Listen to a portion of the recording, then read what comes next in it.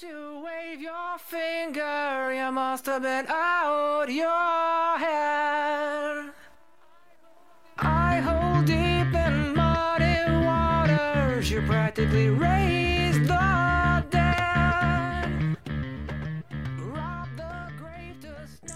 Hello and welcome to Two Old Guys on the Back Porch. I am Steve Scotch, and as always we have the lovely and talented Kat. That's C-A-T, mixing up the medicine. Kat, what's happening? Hey, how y'all doing? We can be found on Stitcher, Spotify, Apple Podcasts, and Google Podcasts. And if you really like our show, you need to hit that subscribe button and get our show every week. We can also be found on Facebook, Instagram. Give us a follow. Our two towns are shutting out this week. One is Appleton, Wisconsin, home of the Fox River Valley, considered one of the best places to live in Wisconsin. Our other hometown is Baldwin, Michigan. It's known for its specialty fishing lure and equipment shops. And it's also usually the host of the Troutorama Festival. Giving y'all a big cheer. All right, alcohol. It's just something we sip out here on the back porch, usually to help us loosen up, but it's cold out here today. It's you'll never hear me complain about it being too cold. I'll take cold over hot, but it's a little brisk out here. We're bundled up, and we're going to man through it and woman through it. Today, I'm back on the Manhattans. It's been my 2022 drink of the year, and I can't get away from it. Kat, what you got? I'm rocking me some seasonal cranberry flavored Dragonfly with the Canada Dry seasonal cranberry ginger ale. Sounds sweet like you, man. Thanks, doll. All right, today we're going to do something a little unusual. We don't usually just pinpoint some little thing on television or the radio or whatever and yak about it, but we're going to do a podcast today about Bruce Springsteen. Bruce. On the Howard Stern Show. Bruce. It's just... Favorite son of New Jersey. I watched it on HBO. They've been replaying it over and over several times. And I felt compelled to talk about it. I mean, he's compelled. First of all, I'm not a big, huge Springsteen fan. Right. I'm a fan, but not a fanatic. I think he has Bruce Springsteen has so many great songs that a lot of people have never heard. And that is a shame. I mean, I heard a lot of Bruce's music growing up. My brother bought every album. I miss my brother. We get in the car. He had all the cassettes, Greetings from Asbury Park, The Wild, The Innocent, and the East Street Shuffle, Born to Run, The River. The River, that's when I really started kind of listening to him. It's a double album that's got a lot of great songs on it. Of course, later on, it was Born in the USA and, Nebraska, many, many more. But there's a song on The River called Stolen Car. And it was sometime I heard Patty Griffin, who's also a great artist. Patty Griffin, check her out. She's awesome. She was doing a version of Bruce's Stolen Car. And I was freaking mesmerized. I mean, it's like 3 minutes and 58 seconds of freaking genius. Now, when this podcast fades away, whenever years down the road, just remember one thing that I keep repeating on here, and that's listen to the words. Okay, Bruce Springsteen has written just some of the greatest songs of our lifetime. I mean, he has. So here we go. Bruce was on the Howard Stern Show, and somebody was smart enough to film it. Okay, and right. It's freaking awesome. Again, I mean, if you turn back the dial to the 1980s, say, Stern was the king of media in New York City, and Bruce was the king of New Jersey, really. Mm-hmm. Kind of a meeting of the tri-state minds. I'm sure he's been on there before. Right. I noticed throughout the thing, because I can't remember if it's like an hour or 2 hours, he said it 2 or 3 times. He apologized to Bruce. Right. You know, I'm sorry about the past. I'm sorry about this. He would say it real quick, and Bruce just blew it off like, whatever, dude. Who cares? So I don't know what he kept apologizing for. but Howard Stern, you know, I don't know about this guy. He's said and done a lot of dodgy shit, okay, in his lifetime. He was out here on the radio for maybe 5 seconds here in Virginia. Right. And then he got yanked. I mean, up there, he was everywhere. The king. He was the king. And I don't know, some of the stuff he did was to keep people listening. And then maybe over the years he's matured and where he goes, man, I was really a jerk then. Yeah, well, you know, you get older and smarter, I hope. Right. But evidently he had said some stuff about Springsteen. I'm sure he did, and that's what he kept, you know, not kept, but he did it a couple times apologizing. But whatever, whether you like Howard or not, I guess he's still on the radio up there every day. I have no idea. He's on Sirius every day. Okay. He's getting a serious check. Serious bucks. But I tell you what, he did a great job of asking so many good questions and just making the interview just flow. Of course, that's what Howard Stern's been doing his whole life. So, you know. He's also been a provocateur at one point. Mm-hmm. But Bruce, he had his 2 Takamine acoustics and he had a piano there. And he did little snippets of his song on the piano or on the acoustic. And then he told like stories of his upbringing. You know, his dad was not into his music. You know, right. His dad didn't back him. His dad was a big fan of hanging out at the local bar. I think Bruce told some stories of having to like go get his dad and bring him home. So he saw some pretty brutal stuff. And then his parents uprooted to Cali, but Bruce stayed in Jersey. You know, sleeping on friends' couches and chasing the dream. So I always like listening to bands or artists or whatever when they're first getting started. The grind, what they did, right? All that. And I'm sitting here listening to Bruce Springsteen, okay, who's been the man forever. And it was just so cool to hear him, you know, talk about playing pizza parlors and bowling alleys and, you know, the dude was so open and so humble. There was one story he told about one of his old bandmates, and he didn't mention his name, but he said the man that was in one of his early bands here in Virginia was dying of cancer, and he came. We're in Virginia. I think some of y'all might know that. But he came here and visited him before he passed away. So I did a little digging around, and I'm pretty sure it was Robin Thompson. Right. Now, Robin Thompson, back in our day, he was kind of a big name around here. Right. And Bruce and him were in a band called Steel Mill, which I know all you Springsteen fans know all about that. And they played a lot of shows in this area, I told in you, little local dumps. One of their first shows was just down the road here at Randolph-Macon College. Mm-hmm.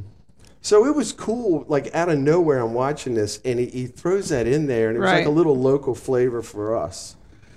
And then he talked about his relationship with Patty. Now, they are married with, I think, 3 kids now. But they've been playing music together forever, for years. And they've always had, you know, there's been some kind of relationship going on between them for many years, I'm sure. But it took him a long time, and I believe a lot of therapy, for him to sit down and settle down and commit to a family. And he was very open about it. And you think about it, this man's been living out of a suitcase pretty much his entire life. Right. And now Patty says, hey, house, kids, dogs. And he did it. Now, Bruce is I think he's 73 now, Right. I think. Which, how patient was she? No kidding. I mean, Now, Howard Stern asked him about whether or not the kids came to his shows. right. And Bruce said, no kid wants to hear thousands of people cheering for their parents. I thought that was a pretty cool response. So if you don't have HBO, I don't know where you can find this You can thing. probably watch it on HBO Max if you have one of those accounts. Okay, watch it. Again, Bruce Springsteen fan or not, I don't care. Howard asked him about new artists coming up, not really getting a chance to grow like he did. No, there's no, what is it, R&D or whatever they call it, where you just try and develop an artist. I mean, there's people that you hear of that maybe have one or two songs and then you never see them again. It's on MTV all the time. And I don't know if it's because, they've been discovered off of YouTube or whatever, and they're just not put into the grind or just been grist for the mill. I mean, Bruce's first two albums with Columbia, they were good, but there was no big record sales. If he was in the game today, he probably wouldn't get a third. Right, but see, some of these cats are wired, and they'll tell you this. They would do it if they were still playing in front of 100 people. That's the only thing they know how to do. That's what they're going to do. But what I was saying was his first two albums with Columbia, they didn't do much.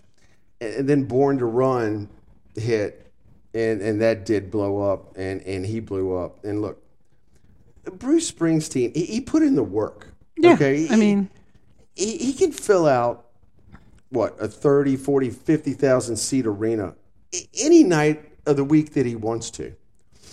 And that's what made this appearance on the Howard Stern show. It was so eye-popping. He was just sitting there talking like he was your neighbor. And y'all were just sitting out in the backyard talking about the weather. There's another great podcast he did with Barack Obama on, I want to say Spotify. And they're just sitting there talking like bros, and Barack maybe be a few years younger than him, but, just hanging out talking. I mean, there was no ego, no arrogance. It was just Bruce just sitting there being Bruce. Again, dude is 73 years old. 73. And he will not lay down. No, I mean, he doesn't know how to stop. I think he's doing a cover album now, a bunch of songs that he likes. Right. Whatever. I mean, and he's not a bad singer. No. All those years on those vocal cords, he's no Harry Connick Jr., but the dude can get it out there. I mean, Bruce Springsteen, come on. Whether you know his music or not, dig into it a little bit. Okay, this guy's a living American treasure, and we don't have many of those left. Not really. Okay. And again, if you've never dug into his music, do yourself a favor. Okay, Bruce, he is the man, the myth, and the legend. All right, we're going to roll right into One Tough Son of a Bitch. All right, this is a good one here. It's Colonel Harlan Sanders. Born in 1890 from Henryville, Indiana. Now, we all know Colonel Sanders for founding what? Kentucky Fried Chicken. KFC. He was actually commissioned or recommissioned as a actual Kentucky colonel. Right. I mean, he was in the just a military, brand. but the colonel part was honorary. Yeah, the governor of Kentucky did it in like the 50s or something. All right, Colonel Sanders, he grew up in a 4-room house. Dad died when he was young. Mom had to go to work. So he stayed home and took care of his brothers and sisters. Now, at age 12, he quit school, had a bunch of jobs along the way. But then it was 1930 in North Corbin, Kentucky. He began selling ham biscuits, steaks, and of course fried chicken. I think it was like a gas station slash restaurant or something or whatever. Well, what the Colonel figured out was it was taking too long to pan fry the chicken. The people had to sit there for like 30, 35 minutes while he was cooking it. So he came up with this. It was like a pressure fryer that he came up with that cut down on the cooking time without sacrificing the taste, I guess. Right. And the Colonel was all about the secret recipe, okay, which is like herbs and spices, right? Right. Now, he made tons of money franchising. Do you know where his first franchise was? Where? Utah. Oh, boy. I wonder how that went down. Kentucky. But here's the kicker. He sold Kentucky Fried Chicken, I think the year I was born, 1964? Mm-hmm. Yeah. For $2 million. Now, you go, are you kidding? He got screwed. Yeah. But he did not get screwed. Okay, this guy was no dummy. And again, it was 1964. $2 million back then was a good chunk of change. But he retained control of all the operations in Canada, and he was always a salaried ambassador for Kentucky Fried Chicken. He always got a check. Hey, coming up, open a new one. Check this out now. In his later years, he became very critical of the food served at the Kentucky Fried restaurants. He thought the owners were cutting cost, and the quality of food had gone down. Right. So he would randomly stop in a KFC. This is around like in the 70s. And he would sit down. This is Colonel Sanders now, just going into a KFC. Picture it now. And order the food. And if it sucked, they said he'd take the whole thing and shove it right off the table. Just shuck it right into the floor. Look, if you like Kentucky Fried Chicken, go for it. We haven't ate it in years. The wifey loved it. No. Here's the one thing. If you own a franchise, the one guy, now we had one here at just down the road in Short Pond, but it's gone away. But the one key employee there is the guy who fries the chicken in the back. Every time I would go in there would be different employees, but the same guy was always frying the chicken in the back. That is your main core person pushing out that chicken. Well, here's how KFC goes around here now. I work with a bunch of construction dudes, and so you go out there and get what you can get. They won't even go in there anymore, okay? And we still got a handful of them out brands? there. The thing went down the tubes. Right. I mean, the wifey would bring in it here like every couple months on a Friday. We usually do takeout or whatever, and it just got worse and worse and worse. Like, get this crap out of here. I mean, hell, the KFC up here by us is now a marijuana store. It's a dispensary now. Am I right? You're correct. Okay. Now, the Colonel lived to be 90 years old. He could cuss like a sailor, supposedly. Yep. And guess what? He was buried in that white suit with that black Western tie, buried in it. And he made lots of charitable donations to children's hospitals all through Canada. Just a great cat. And that makes Colonel Sanders one tough son of a bitch. All right, are we watching something? We're watching again. And this one, I watched it so you don't have to. It's called Barmageddon.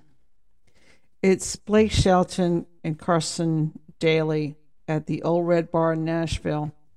They're with Nikki Bella from WWE helping to host. No clue. And the whole thing is, Old Red Bar is like this bar that's owned by the Ryman Hospitality, in other words, Grand Ole Opry people. And they're on there and their bar games and internet viral guests and some other guest stars like Kane Brown, and you're doing beer bombs, a type of beer pong, and like air gun size cornhole I It's mean, like a game show, or we're just drinking and we're just partying? drinking and playing games, and they're Okay. ridiculous games. All right. And as I talked about it with Steve, I think it's just, 3 NBC employees got an extra check for Christmas. I mean, it's stupid. I mean, it's obvious the people It's on that 12? it's on NBC? no, it's on USA, Oh, USA. but USA is owned by NBC. Yeah. And it's I mean, it's NBC's a trip because they'll take Fallon right. and throw him on some game show called The Password. So he tapes the late night show, and Or then he does a Jimmy Jams or whatever he was doing. And then he walks over to the other studio and tapes Password, and then walks over to the other and does Name That Tune. I mean, Right. what a joke! I mean, Anyway, it's on USA. It's coming on every week. I mean, if you have nothing else to do in your life, you can watch it, but it's a pass for me. as long as they do axe throwing and somebody gets hit, I'll watch It's it. obvious all the Nashville tourists are standing around watching them do it and being highly entertained. Anybody I, on the could other be- hand, was not. So giving it Anybody a can pass. be on TV right now. Anybody. We might be on the tube. We could get a channel. It could happen. All right. Cocktail of the week. It's that time. It's the Americano. Now this drink showed up in Casino Royale, ordered by James Bond. You're giving history. This is my history lesson. This drink showed up in Casino Royale, which was actually a book written by Ian Fleming, correct? Ian Fleming, correct. Okay, so if James Bond, The creator drank of the it, Vesper drink. hey, James likes it, so do we. Okay, this one's very simple. We love simple on Two Old Guys on the Yes, Back Porch. especially when you're can't 3 get any sheets to the simpler wind. than us. All right, in a highball glass filled with ice, a shot of Campari, a shot of sweet vermouth, and then top it with a splash of soda water. Stir gently. Now, usually I don't care about the garnish, but with the Americano, I would go ahead and drop like a little slice of orange in it. Just Okay. a little twisty thing. I Little would twisty do that. twist. Because you don't have a lot going on anyway. This drink, it's just a refreshing cocktail with very low alcohol content, Right. correct? Campari is an Italian liquor. It's not that strong. Sweet vermouth, not that strong. I'm actually drinking that right now in my Manhattan. I mean, I like the combination, especially with a little splash of club soda. Cut down on the sweetness, right? A little Right. bit. Look, I'm not a day drinker, but I could do this one. This could be You a could day do this drink. one. So the Americano, give it a try. This week, I can't believe this band hadn't been on here before. Big fan of Band of the Week, Tool. It's Tool. Formed in 1990 from LA, California. Maynard, Adam, Danny, and Justin. How to describe Tool? That is tricky. Tool is different. And that's why they have so many fans all over the world, including me. I remember, and if you're a Tool fan, you remember, the video for Sober. This was their first thing, like right out the gate. It was just mesmerizing, the visual, the music. Maynard Keenan, the singer, he's a freak. Okay, his lyrics, his delivery, very powerful. Danny Carey, the drummer, I don't care what anybody, he's one of the best drummers ever. I think that's going to happen down the road. He's going to be up there. I'm not calling him Neil Peart, but this guy is very, very good on the skins. Here's the thing about Tool. You don't just pick songs off of each Tool album and listen to them alone. You listen to the whole album, which today artists, they don't even do that anymore. There's nobody, they're just putting out 1 or 2 songs, right, Kat? Right. And it pops up on MTV It's or the on skim. YouTube, and then it's gonzo. It's the cream skimmed off, and the rest is just 2%. And the other awesome thing about Tool is they have always done what they want when they want. Nobody has ever told them shit. They have not, no record company has ever told them to bend over and kiss the ring. They've never done it.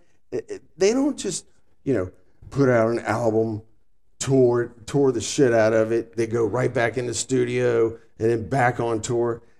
Tool let years. You'll think they're done. They don't. There's nothing coming out on Instabook, Facegram, none of that shit. They don't tell you nothing. You think they're gonzo, and then they'll put out something new and hit the road, and their fans are still there. That's how badass they are. I saw Tool like 20 years ago. I couldn't believe, I was standing right in front of, I couldn't believe 4 guys stood on stage and reproduced the music that I was listening to on their albums. I mean, some bands have it and some don't, and Tool, they have it all. So you check out Tool wherever you get your music.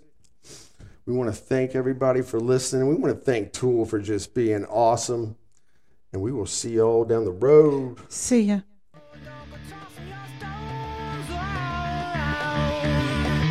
You must have been